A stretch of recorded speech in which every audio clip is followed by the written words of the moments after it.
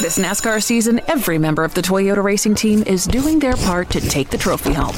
Like 6th grader Melissa Kowalski, who changes true to True X on every true-false quiz she takes. All my teachers are Martin Truex Jr. fans now. Keep up the great work, Melissa. To accomplish greater things this year, everyone plays a part. Be part of the action at toyota.com/racing. Toyota, let's go places. NASCAR is a registered trademark of National Association for Stock Car Auto Racing, Inc. NASCAR season is here, and everyone on the Toyota racing team is doing their part to perform at the highest level. From driver Ty Gibbs to amateur musician Russell Viper, who's working on the perfect pre-race pump-up track for the team. Start those Camrys up! Yeah! To accomplish greater things this year, everyone plays a part. Be part of the action at toyota.com/racing. Toyota, let's go places. NASCAR is a registered trademark of National Association for Stock Car Auto Racing, Inc. The following is a production of the Motor Racing Network, the voice of NASCAR. The Motor Racing Network presents NASCAR Live. Nice and clean, execute our race for ourselves in position. Got to be there at the end. Yep, copy that. Have a nice, smooth day and try to be there when it counts. Kurt Busch's advantage is only half a car length. Here comes Eric Almirola mounting a charge around the outside. He's got a little bit of help. Kurt Busch doesn't have any help. Eric Almirola will lead the field back to the stripe. Kurt Busch out of fuel, dropping to the inside of the track. Here's Eric Almirola, who nearly won the Daytona 500. He leads the way coming down to the line, and he will win today at Talladega. NASCAR Live is brought to you by Whelen Engineering, a global leader in the emergency warning industry. Trusted to perform since 1952. By Xfinity X5, internet that's more than just fast. Xfinity, proud premier partner of NASCAR. And by Blue Emu Maximum Pain Relief, the official pain relief cream of the Motor Racing Network. Blue Emu is family owned and manufactured here in America. It works fast and you won't stink. From the MRN studios in Concord, North Carolina, here is your host, Mike Bagley. Hello, everybody. Welcome to another edition of NASCAR Live here on the Motor Racing Network. Mike Bagley and the entire MRN crew reunited yet again here with you for another 60 minutes. Coming up on today's show, we're going to take a look at what's new in 2022 with a focus on the schedule changes, and there are many of them. Matter of fact, the first of those comes up 3 weeks from Sunday with the Busch Light Clash at the Coliseum. We're also going to check in with Kaulig Racing. Matt Kaulig is going to stop by and talk about all the changes for his team in the new year and basically pick the brain of one of NASCAR's Cup Series newest owners. We're also going to look back at the rich history of the Chili Bowl Nationals. They're going on this week. Plus, this week's Daytona 500 flashback will focus on the 2000 renewal of the Great American Race and a whole lot more. But first, Kyle Rickey's here to get us started with the latest in headlines. Kyle, what's new? Mike, testing continues on the next-gen car this week in preparation of the new season. Now less than a month away. 15 Cup teams are at Daytona International Speedway today and tomorrow to prepare for the Daytona 500 on February 20th. Among those at the test include Brad Keselowski for Roush Fenway Keselowski Racing, Denny Hamlin for Joe Gibbs Racing, Joey Logano and Austin Cindric for Team Penske, Harrison Burton for the Wood Brothers, and William Byron and Dale Earnhardt Jr. for Hendrick Motorsports. Earnhardt will take some laps for Hendrick to get a feel of the new car in order to better describe it to race fans when he resumes his broadcast duties with NBC later this season. Eric Almirola has announced that he'll be leaving the sport at season's end. This year will be his 15th year in the NASCAR Cup Series, and he'll drive again for Stewart-Haas Racing for a 5th season. Almirola has captured 3 checkered flags in his career, including one last year at the New Hampshire Motor Speedway. And the 36th running of the Chili Bowl is underway in Tulsa, Oklahoma. Some 400 drivers are entered with the hopes of making the main event on Saturday night for midget-style race cars. The week kicked off with the annual Race of Champions on Monday night. Despite 2 last-lap attempts to take the lead, defending Cup Series champion and defending Chili Bowl winner Kyle Larson had to settle for second, while dirt car regular Justin Grant claimed the win. Christopher Bell finished in the 3rd spot. Mike? Thank you, Kyle. Coming up, we'll get a refresher on the changes to the 2022 schedule. Buying a house can feel like you're going 200 miles per hour in bumper-to-bumper traffic with a dirty windshield and the sun in your eyes. Ruoff Mortgage has the technology, expert staff, and resources to simplify the process while speeding up the time it takes to get clear to close. So while getting a loan can seem intimidating, Ruoff Mortgage will have you opening the door to your new home fast and stress-free. Visit ruoff.com to learn more. That's ruoff.com. NASCAR Live is brought to you by Blue Emu Maximum Pain Relief, the official pain relief cream of the Motor Racing Network. Blue Emu is family owned and manufactured here in America. It works fast and you won't stink. Now, back to Mike Bagley. Welcome back to NASCAR Live. Before the start of last year's season, at the beginning of the 2021 campaign, NASCAR made sweeping changes to the Cup Series schedule. This year continues that trend with the addition of some new venues and some shuffled race dates. Let's get you caught up on those changes for 2022.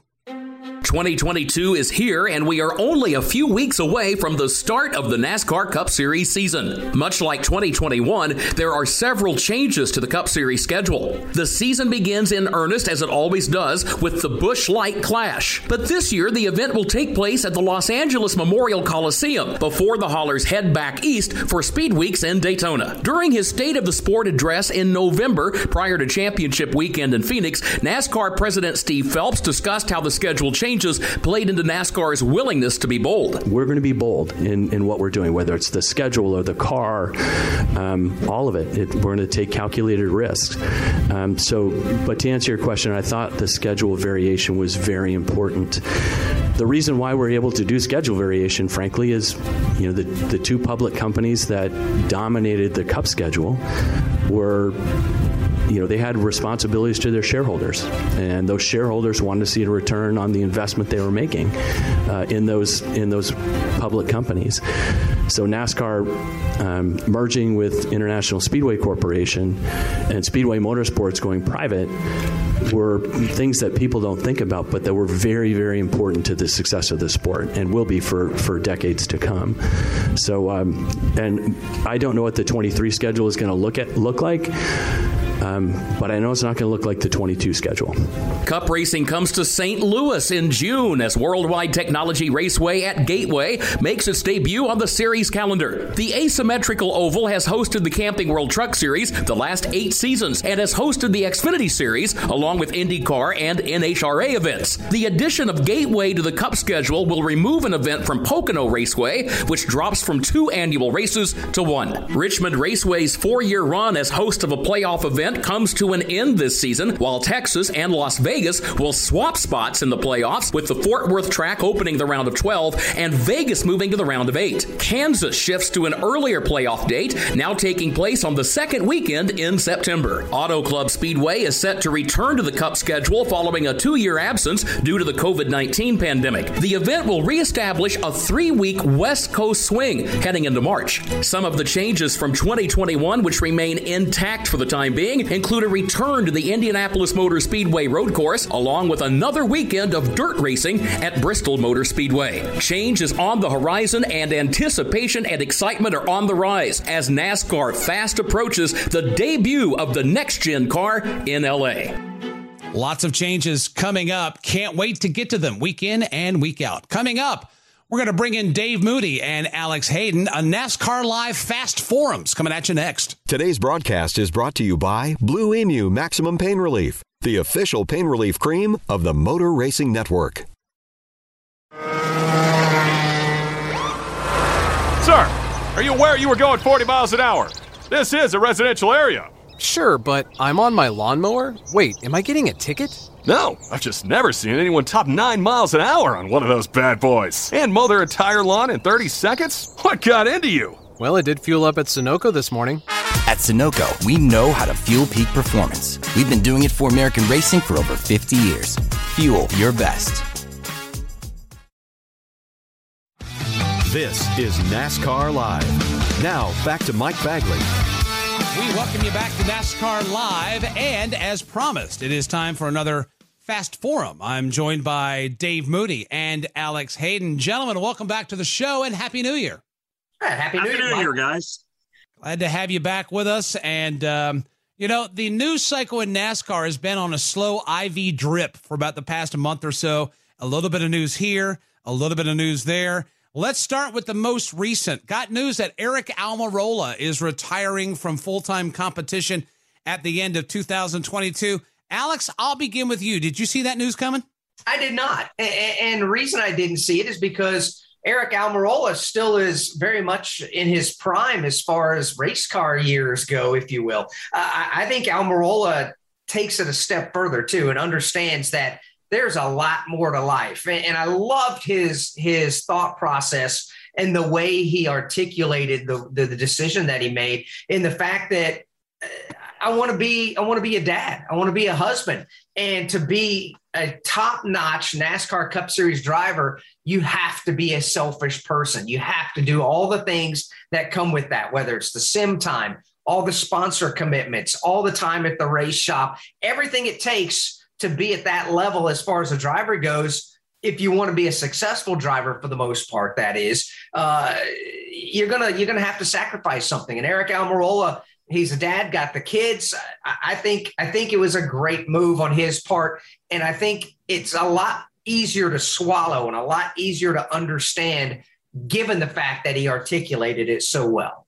Interesting response to that. Dave, I'll ask you this question from this perspective. When you talk about, obviously, the rigors of race weekend, all that you do is simulation, everything you do at the racetrack, and try to balance a home life with a wife and children and all that stuff. Are race car driver years measured differently now than they used to be? Because it just seems like that there's more to manage and juggle in this day and age. I think they absolutely are, Mike. I think, for one thing, race car drivers' careers start now at age 5. Used to be they started at 18 or 20 or even 21 years old. Harry Gant never sat in a Cup car until he was 30-something years old. Eric Almirola is 37, and he's getting ready to pack it in and call it a career. So, yeah, they start a lot earlier, and by design, by the time they reach their 30s, they've been racing for a quarter century or maybe even more. And I know, firsthand, Eric Almirola's kids are getting to the point right now. They're getting to the age right now where getting dragged along with dad and mom in the motorhome to the racetrack just doesn't fly anymore. They've got friends, they've got interests, they've got sports, they've got activities. And it's like, man, I just don't want to be living out of that motorhome every weekend. The age where they're easily portable and will do whatever mom and dad want to do coming to an end. And I know firsthand, my kids are all grown now, but I remember the age. And this is the age where you have to start making choices about either you're going to miss what your kids are doing or you're going to get off the road. I think you can add to that, Dave, and those are excellent points. The fact that in today's world, compared to days gone by that you guys were referencing, the salaries that these drivers make now afford them the opportunity to be able to retire in their 30s, for better or for worse, however you want to look at that. There's good and bad that come along with both sides of that.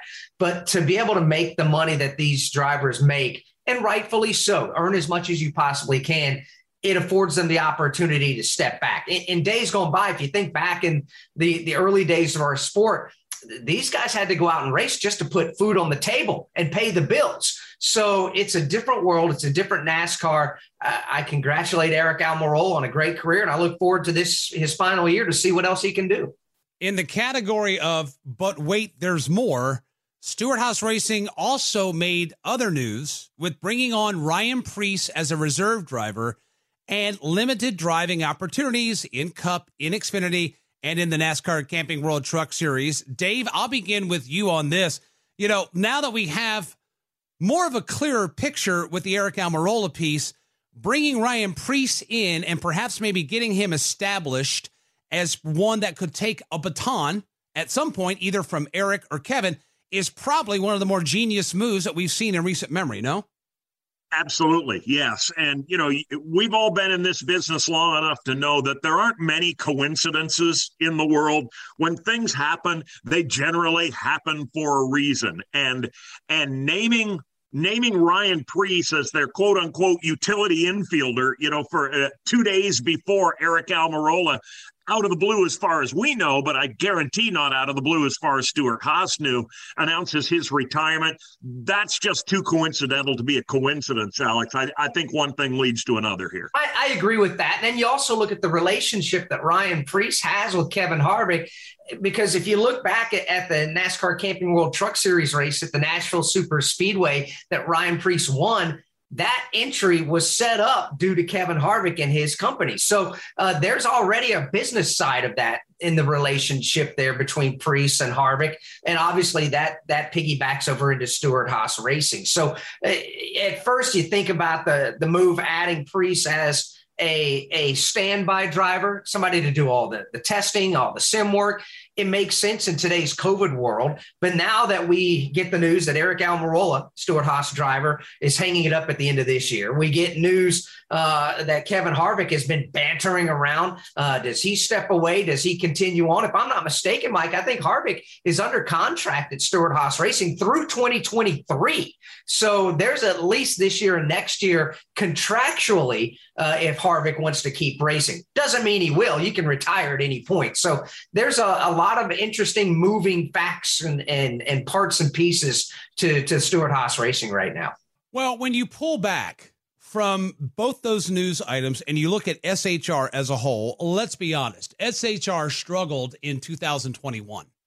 I can't go into 2022 thinking that that's going to continue, because I know Kevin Harvick and I know Rodney Childers, I know Greg Zipadelli, I know Tony Stewart, and what they turned in last year is totally unacceptable. I can't imagine going into this racing season not being at SHR and looking at that bunch and not seeing the bit in Kevin Harvick's mouth. Is this an opportunity for them to perhaps maybe put a couple exclamation points out there on the heels of what they didn't do last year, Alex? You know, I think so. And I'll take it a step or two further, too. Stewart-Haas Racing as a whole just seems to be adding different dynamics to their entire dimension with the announcement that they've got SS Greenlight Racing with a technical alliance now. That's an Xfinity Series team. Okay, we got a partnership there. They've got the technical alliance right now in the Cup Series as well, Rick Ware Racing. So there's a lot of maneuvering going on right now, Stewart-Haas Racing, Dave, that I think, to your point, hey, they may have rested on their laurels over the last couple of years, but last year they had a bit of an eye-opener. Really did, and it was shocking. It was shocking to see the level of performance. Kevin Harvick began to start looking like the Kevin Harvick that we know and love in the final 8 or 10 races of last year, but it was far too little and far too late. Eric Almirola, in terms of winning races, was the lead dog in the harness at SHR last year. And Mike, your question was, can they ramp it back up in 2022? Well, they darn sure better, because no, I'm like you. I can't visualize, particularly the 4 team with Rodney and Kevin performing as poorly as they did last year. But a year ago today, none of us visualized it happening either. It was a shock then, it's a shock now, and it'll be a shock again if it happens in 2022. And I've got to believe that with this brand new race car on the docket, there are no givens, there are no expectations. Anything can happen, and I think that means good or bad for just about any race team. When you have a highly motivated Kevin Harvick and a highly motivated Rodney Childers, that could spell trouble for the rest of the NASCAR Cup Series garage here in 2022. More of the Fast Forum coming up here on NASCAR Live. This is NASCAR Live. Now, back to Mike Bagley. Welcome back to NASCAR Live, continuing our Fast Forum with Dave Moody and Alex Hayden. Let's talk a little next-gen race car. The next-gen car is in the process of getting another workout, testing going on at Daytona International Speedway. The 24th time that car has been on track in the last 3 years and change. Dale Earnhardt Jr. coming out of retirement, begging Chad Knaus, Dave, to wheel this car. I never thought I would hear of a current or former Cup driver begging to get in for a 2-day test at Daytona. What do you think about Joel Junebug coming back here? Well, I don't think it's what a lot of people would like it to be. I don't think it means that Dale Jr. is getting ants in his pants and wants to come back as a full-time Cup Series driver again. I just think he wants to be relevant in the TV booth and know what he's talking about when it comes to this new race car. And, he's strapped in at the smallest track it'll ever compete on at Bowman Gray a couple of months ago, along with Clint Boyer. Now he's strapping in at the biggest track it'll be on. I think he can probably, extrapolate the rest of it, all the in-betweens. But it's a really interesting deal, Mike, because this new race car, I think a lot of people are maybe deluding themselves into thinking that after all this testing, this car is going to come out of the box and be perfect, and there aren't going to be any tweaks or changes or adjustments or anything needed on this car. If it happens, it'll be the first race car in the history of race cars that came out of the box perfect. And I've talked to a number of crew chiefs in the last couple of weeks that say, listen, don't think that we're not going to have to change some things or try some things or do some things differently. This car is going to evolve over the coming weeks and months and years, just like every other race car has. And there's never a perfect race car. And I don't think any of us have ever heard a race car driver say this car was absolutely perfect.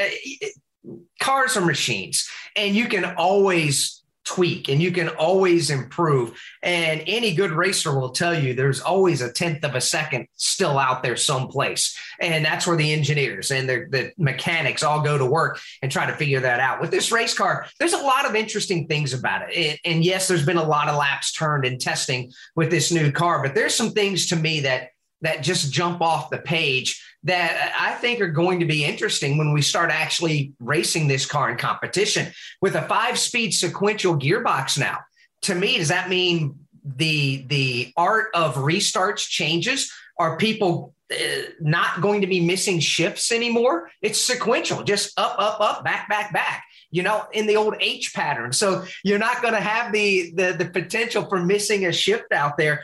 I think the larger brakes is something else too. I think is going to be interesting to see how that evolves, because that means with this larger brake package, teams can sail the car a little deeper into the corner if they want to. They got more tread to deal with on the tire with the 18-inch wheels. So there's a lot of unknowns out there. And I think it's going to reward, especially in the first handful of races, drivers that have that risk factor in mind to go ahead and sail that car in there and see exactly what it can do. One of the interesting things about this is going to be pit strategy. We've heard from crew chiefs already that by transitioning to the larger wheel and the single lug on each wheel, the tires are going to be done before the fuel gets in the car. So the crew chief is going to have to make a decision. Do I go when the tires are done, leave with not a full tank of fuel, or do I get the tires done, wait for fuel, and then go? That, to me, Alex, is another strategic element that's going to be introduced with this new race car. And I love it. I really do. Let's add some more variables into this, and let's make sure everybody that understands what you're talking about. Yes, the tire change is going to be done quicker. Why? Well, we don't have the 5 lug nuts. If you're just joining NASCAR, we only have the 1 single lug now. Take it off, put it right back on. That's going to make the tire change much quicker. The fuel is still going to be the same. It is dictated by gravity. So you got the guy that inserts the fuel can at the left rear corner of the race car or the right rear on certain road courses and let the fuel drop in via gravity. So it's still going to take time. I think something that's going to help dictate these strategies will be which tire compound Goodyear brings, because with this bigger wheel, Goodyear can have softer tires. That means it's going to wear out more, which means you don't necessarily have to have a full fuel load. So I think the tire compound is going to be just as big a factor, Dave, in these crew chiefs trying to figure out exactly what strategy they want to imply. I agree wholeheartedly, and it's really going to change the game, and it's not going to happen every week. But on the occasion where we get that late caution flag or we have a fuel mileage race that maybe would lure somebody onto pit road in the past for what we used to call a gas and go pit stop.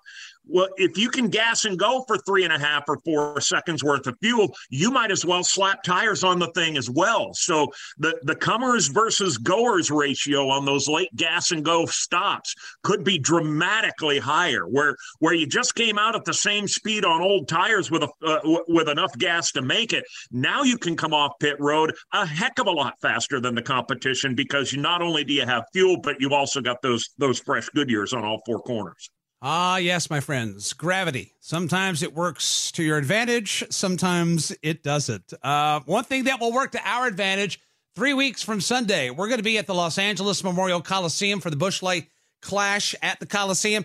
Ticket sales are going great. I saw some pictures this week. The track has been paved. The walls are in. Looks like they have lined the track. Dave, what'd you think about what you saw out there? That has the makings of being a very unique and special playground here 3 weeks from Sunday. Well, I'll say this. Feelings will get hurt. There's no question about it. Toes will be stepped on. Feelings will be hurt. Noses may get bloodied. I grew up at a quarter-mile racetrack back home in Vermont, and it's going to be full contact racing. It's one of those deals where you might as well apologize to everybody in advance, because there's going to be rooting, there's going to be gouging and digging and complaining and maybe a little tussling and rustling when it's all over, and I can't wait for any of that. I think the track layout is interesting. Yeah, certainly it's a tight little racetrack, but a lot of people were initially comparing this to Bowman Gray Stadium, the historic track in Winston-Salem, North Carolina, which is built around a football field where Winston-Salem State University plays their college football games. It has the corners and then it has the straightaways. But now that the pavement is down, the asphalt is down here in the Los Angeles Memorial Coliseum, you look at this shot, specifically if you look at an overhead shot, and there's some stills out there right now that you can see, there's more of an arc on the straightaways, if you will. They're not necessarily straight. The corners then get super tight. So the corners almost look like diamonds already. And that means to me, you can sail that car on in there and hope that you're going to have a little extra room to the right on exit of the corner. I think it's going to be great. And now that we're starting to see the walls, and now that we've got the infield paved, this has become real now. A lot of people thought, heck, this is a gimmick. There's nothing to it. Now that the track layout is there and people are seeing this, I think the anticipation level has been amped up tenfold right now because of that. It has become real. We're going to race at the most famous sports venue in the world, 2 Olympics, a World Series, all the Super Bowls, everything that's happened there historically, whether it's athletics or not, at the Los Angeles Memorial Coliseum, we're going to run NASCAR there. And I think it's fantastic. And by the way, it doesn't hurt either that we're all going to have our dancing shoes because Pitbull is going to be performing. Well, and that not to mention, somebody's going to get punted. It's going to be a William Ray Guy spectacular. By the way, legendary Raiders punter, for those of you that don't know. Gentlemen, appreciate the time. Can't wait to get going here. 3 weeks from Sunday, we're going to throw the green flag on race 1 of the season. Quickly head back to our homesteads and then pack up and head down to Daytona for Speed Weeks 2022. Look forward to reconvening with you guys. We'll chat with you later on, and thank you for your time. Thanks, Mike. That's Alex Hayden. Dave Moody, another fast forum in the books here on NASCAR Live. When we come back, we're going to check in with the owner of Kaulig Racing. Matt Kaulig is next on NASCAR Live. This is NASCAR Live. Now, back to Mike Bagley.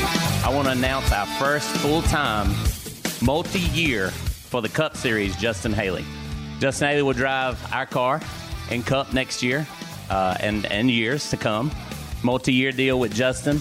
Justin has been in our family for now 3 years. Now we know he's going to be here much longer.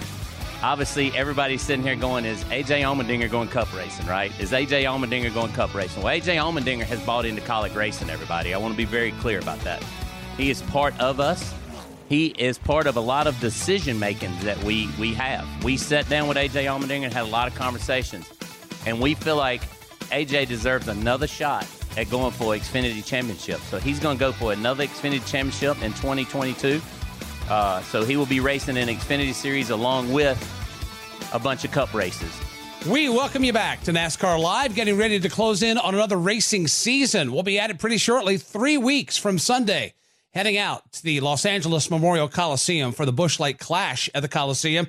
And one team that will be making, I wouldn't want to say its maiden voyage, but one of its first few starts in the Cup Series is Kaulig Racing. And Matt Kaulig is here with us. Matt, welcome to NASCAR Live. How are we doing? Happy New Year, by the way. Well, Happy New Year to you. It's great to be here, and it's always great. You know, it's been a few weeks or a month or so before since we've been able to talk racing. So it's good to join you and talk some racing. Well, you know, it's funny. You're new to the Cup Series in full time, But in a part-time, you've already taken care of the winning ways. One of AJ Allmendinger last year at Indy. Let me start right there. How long does a win like that last? What's the lingering effect of that win on Kaulig Racing, you and everybody involved? Well, I think that one, being Indianapolis and our first Cup win and just even how it went down and how it was, I think that one lasts forever. I've got in my office, I'm up in Hudson, Ohio, and in my office, I've got two big pictures, one of us in Victory Lane and then one of us sitting there, all kissing the bricks. And so, I look at that every single day, and I don't think a win like that just goes away. Like if you win the Daytona 500 or at Indy or just one of the major races, I think the lingering effects of that thing, go on really forever. But it's been awesome for the team. It's almost one of those things where obviously we weren't really expecting, a Cup win. We ran 8 Cup races part-time last year just to really get our feet wet and really get used to the Cup Series and to show our faces and just in preparation for getting ready for this year in 2022. And then to actually walk away with a giant win and, a Cup Series victory, was an unexpected surprise. But it actually showed our team, that we can do it. We're a great team. We've got a great bunch of individuals on the team and all aspects of our team, from drivers to crew chiefs to engineers to just everybody at the race shop and our sponsors and partners and we did it. So I think that one will last forever. You say it will last forever, and it should, because that was something. I mean, being there that day, it was something remarkable to watch and pretty special to watch. But as you walked in the garage last year, I don't want to say it was basically us against everyone else, but you were new. I mean, there were favorites to win that race, and at the end of that day, you were the one that was able to walk away with that win. To me, that has to ladle on some additional specialness to the situation. No one expected Kaulig Racing to win that race, and you were the ones that were kissing the bricks. That's right. And, I don't know that anybody was, it's interesting because it was AJ Allmendinger.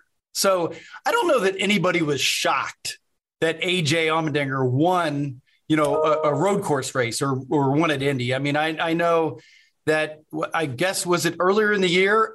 It was earlier in the year that we ran the Daytona road course. Man, I can't even remember. What was it? Just a couple races in. And AJ led a bunch of laps, in that thing.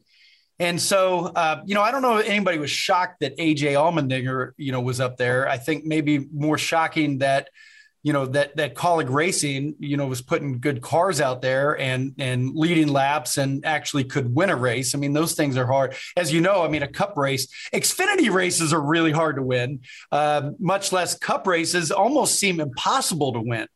And even all the Cup teams would agree with that. I mean, it's really, things have to really line up and you have to be really good, to compete and to win those things. So, the fact that we were able to do that, we feel good over the last, we're coming up on our 7th season in the Xfinity Series. And I think we've been really relevant for the last couple of years in the Xfinity Series. So, I think people in the Cup garage, they obviously know who we are. We've won a bunch of Xfinity races.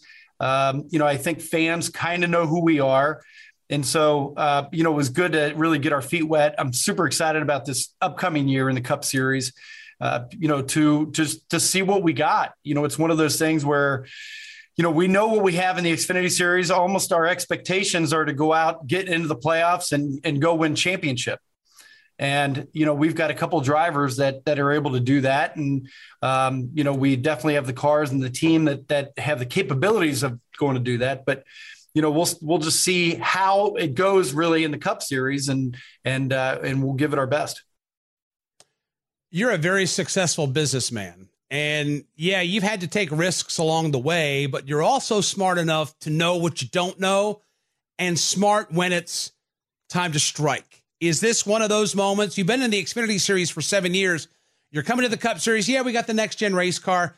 Did that provide you the opening that you were waiting for, or was Kaulig ready to go at this moment, even without that?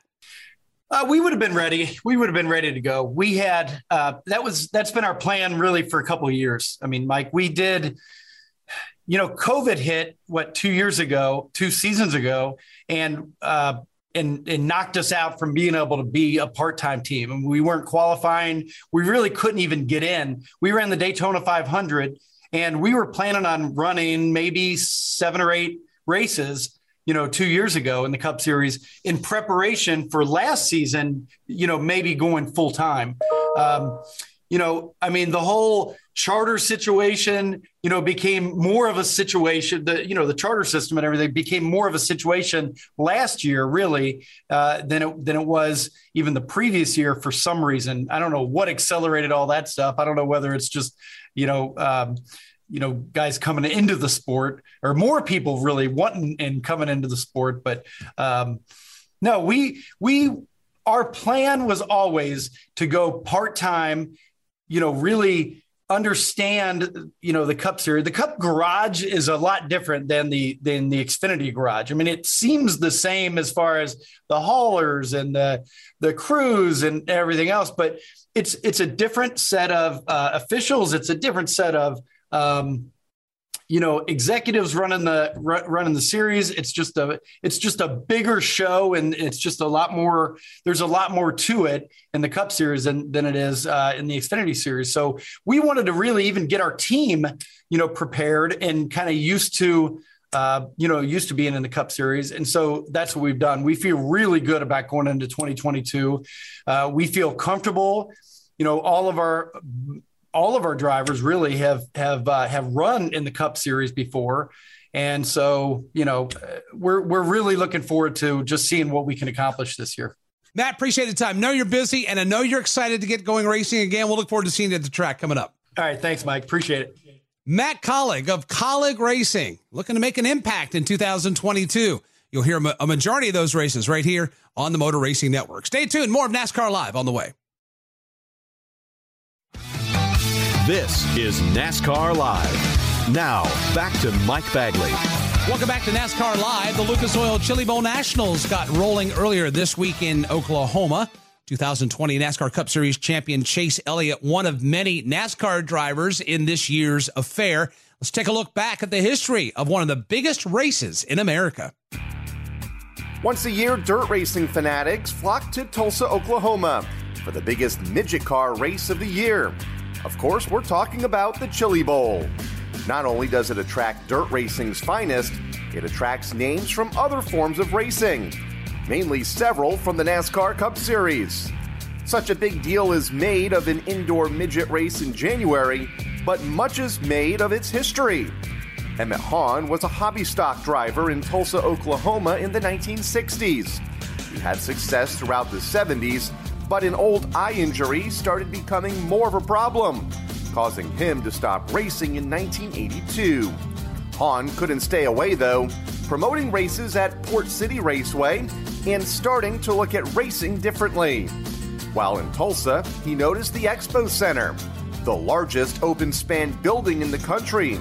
It caught his eye for a specific reason. Port City Speedway had been looking for a winter event, but obviously in the dead of winter, any racing outside is not an option. Hahn thought the Expo Center could offer an alternative, a one-day extravaganza of bikes, karts, quads, and mini sprints. Thus, the STP Shootout was created. That wasn't enough for Hahn. He wanted to bring sprint car racing to the Expo Center. That's where Larry Edwards comes in. The longtime promoter at Devil's Bowl Speedway in Mesquite, Texas, came to look at the Expo Center. He saw Hahn's idea, but had some modifications. Sprint car drivers would appear, but they'd have to be in midget cars, competing against the best midget drivers in the country. In 1987, the first 4-day extravaganza took place, but it wasn't an automatic success. The first year, Edwards and Hahn lost $18,000. They relied on Bob Berryhill, who owned the Chili Bowl Food Company, to bail them out and keep the event afloat until it started to gain traction. The name Chili Bowl stuck, and became the largest and most successful indoor race ever. Today, over 200 racing rigs can fit in the Expo Center. The track is roughly a quarter-mile circle covered in clay. The biggest names in racing have competed at the Chili Bowl and continue to do so. To say a driver won at the Chili Bowl is the equivalent of saying a driver won the Daytona 500. Tony Stewart is a 2-time winner, Christopher Bell is a 3-time winner, and Kyle Larson has won the last 2 runnings of the event, and looking to go 3 in a row here in 2022. Some of this year's NASCAR competitors include Larson, Chase Elliott, Alex Bowman, Christopher Bell, and Chase Briscoe. The Chili Bowl is a landmark of racing, an experience like no other, and gives racing lovers some on-track action in the dead of winter. Thank you, Kyle. Coming up, before we head for the exits, we're going to give you a flashback to the 2000 Daytona 500. This is NASCAR Live. Now, back to Mike Bagley. About to reach the checkered flag for this week's NASCAR Live. Appreciate y'all for tuning in and joining us. Last week, we began to build anticipation for this year's Daytona 500 as we took a look back to the 2002 running of the Great American Race. This week, let's go back even further, 2 years prior to the 2000 running of the Daytona 500. As NASCAR entered the new millennium, it was riding a wave of success. The rivalry between Dale Earnhardt and Jeff Gordon had attracted more fans. Everything in NASCAR seemed to be going up. And on top of the hill was Dale Jarrett. The 1999 champion came to Daytona with expectations of continuing his success into the 2000s. The 2000 Daytona 500 showed that Jarrett's momentum carried over into the new decade. Rookie Dale Earnhardt Jr. also began his career in this race as the green flag flew. 43 drivers will seek their share of the $9.3 million purse put up for today's Daytona 500. Dale Jarrett and Ricky Rudd are on the front row. Rudd looking for his first 500 victory in his 23rd try. Jarrett looking for win number 3 after the damage to his car in yesterday's final practice. These opening laps will be nervous ones for him. Bill Elliott and Mike Skinner in row 2. Rusty Wallace and Ward Burton in row 3. Tony Stewart and the rookie Dale Earnhardt Jr. in row 4. Pace car is off. We're ready to begin the 42nd Daytona 500. Field down the line looking for the green flag. It is in the air and the Daytona 500 is underway. Restrictor plate motors come to life. They wind them up and head for turn number 1. It'll take a full lap before they get all the power out of those engines, so nobody's pulling out to pass, at least up toward the front as they work their way down to turn 1. High-speed pace lap forming up here as they climb the banking of turn 1 for the first time. Dale Jarrett begins to nose out in front. His teammate Ricky Rudd pulls even once again, and they are stacked up 2 by 2 all the way through the 43-car field. Onto the super stretch for the first time this afternoon. Dale Jarrett goes to work in the inside lane, but Ricky Rudd is stronger to the outside. In fact, Rudd has help now in the form of Mike Skinner. Dale Jarrett needs some kind of help. His car backslides to 4th, maybe 5th position. He'll be challenged to the outside by Dale Earnhardt Jr. The leader, Ricky Rudd, first time by off turn 4. Only 32 laps in, and Jeff Gordon had major trouble that would ruin his chance to win. That field works over into turn number 3 and heading up to Eli Gold. Well, we'll keep an eyeball on things. Michael Waltrip further up gets shuffled out of the draft a little bit. It'll work to the inside. Here comes Gordon. Let's look. He comes by us, and yes, there is some smoke as he settles off the banking and takes a set on the flat of the racetrack. Not real pronounced. Well, it is now. It's getting worse. You can see it real good. A moment ago, you just see a wisp now and then as he went off in the corner, and a big puff just came out that time as he heads down to turn 1 and over to Joe Moore. He's at the tail end of a draft here, riding along about the 14th position. Seems to be up to speed, but that smoke becoming more pronounced here as he passes me in turn number 2. Again, keeping up the speed, staying with the draft, but the smoke pouring off the back of the DuPont Chevrolet. Heading down the super stretch, more smoke again pouring out from behind Jeff Gordon's car. He continues to do the same as he works his way back to the corner. Again, we'll watch going through the turn when he's in the yaw position. Well, now we're even seeing it there. It looked before as though the smoke came when the car came off the corner and hit the flat. He's going to come to pit road. Lots of problems, lots of smoke for the 2014. He's going to come to pit road because if he didn't, he was going to be black flagged at the start-finish line. So Jeff Gordon on the pit lane at lap 32. He in the Daytona 500. Let's go to pit road and get an update on Gordon's problem. Well, it is some kind of an oil leak, Barney. We can smell it, and there is oil on the pit road area here, so they've shut the engine off. It looks like they're going to push it behind the wall. Dale Jarrett would be up front all day, leading large chunks of the race at a time. Every driver played nice, clicking off laps until the checkered flag loomed. As they try to wind them up single file, they're not going to stay that way very long as they head off to turn number 1, back in about 8th and 9th position. They're already 3 deep. And Pontiac is strong on the start as Johnny Benson pulls away, but here's Dale Jarrett moving up the banking, and Johnny Benson goes there to block. DJ goes slow to try to get by. Benson goes slow, but DJ is on the move. Dale is up alongside. Here comes Jeff Burton and Bill Elliott. Dale Jarrett throws down the gauntlet at the midpoint of the backstretch, races up underneath Johnny Benson, and tries to open the inside lane. Jarrett gets by, and so does Jeff Burton. Now Bill Elliott trying to make a move. Can he do so? No. Benson can't get back in line. The Fords ganging up on him. Maybe his Pontiac brethren there will let him in. Bobby Labonte, but the leader is Jarrett. That's the final laps of the Daytona 500. Nobody's going to let you in line. Jarrett comes to the stripe. He leads with 3 laps to go. Now he's got Jeff Burton, Bill Elliott, and Rusty Wallace behind him trying to challenge as they race for the win into turn number 1. The Fords work together to get by the other make, but what do they do now when they get all there together? Mark Martin sitting in line. You've got the cars of Bill Elliott there. Jeff Burton following race leader Dale Jarrett up off the corner. Nose to tail header to turn 3. Everyone single file chasing Dale Jarrett's red and blue Ford all the way down the back straightaway. Jeff Burton not about to make the move just yet. He follows the race leader. Bill Elliott thinks about it, but he can't make a move either. They'll stay single file. Further back, you've got Rusty Wallace and Mark Martin, followed by Bobby Labonte and Terry Labonte. Ward Burton's next, and Ken Schrader and Kenson. One car scrubbing the wall. Go ahead, Eli. I'll say one car spins and tags the wall coming by us and continues down towards you. Caution as the leaders cross the start-finish line. Dale Jarrett's going to win the Daytona 500. He just took the yellow flag at the start-finish line with 2 laps to go. It was Jimmy Spencer, I believe, who hit the wall up in turn number 4, and Jarrett got the caution just before he got to the stripe, and I believe the race is over. Nonetheless, we'll follow him down the backstretch. I know the word is from NASCAR. He got the flag at the line. So the race is under caution. When they come back this time, they'll get the white flag, and the Daytona 500 is going to be won for a 3rd time by Dale Jarrett. Dale Jarrett proved his championship ways would continue into the 2000s and set NASCAR up for a wild first decade of a new era.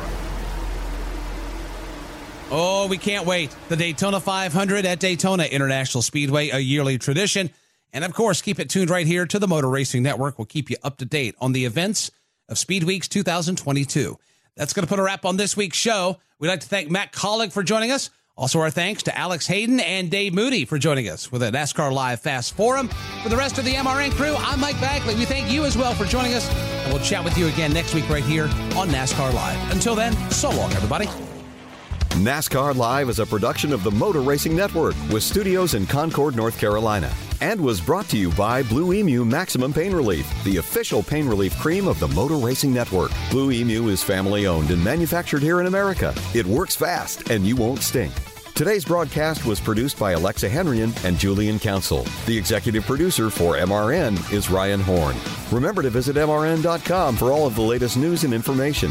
NASCAR Live is produced under an exclusive license with NASCAR. Any use of the accounts or descriptions contained in this broadcast must be with the express written permission of NASCAR and the Motor Racing Network. Ruoff Mortgage wants to welcome you home with their fast and stress-free mortgage process. Ruoff knows that when you're ready to move, you want to keep things moving. From the moment you start, Ruoff makes sure the process moves quickly, often twice as fast as other lenders, so you can close quickly and settle in sooner. Visit Ruoff.com to learn how you can qualify for the fastest loan of your life. That's Ruoff, RUOFF.com.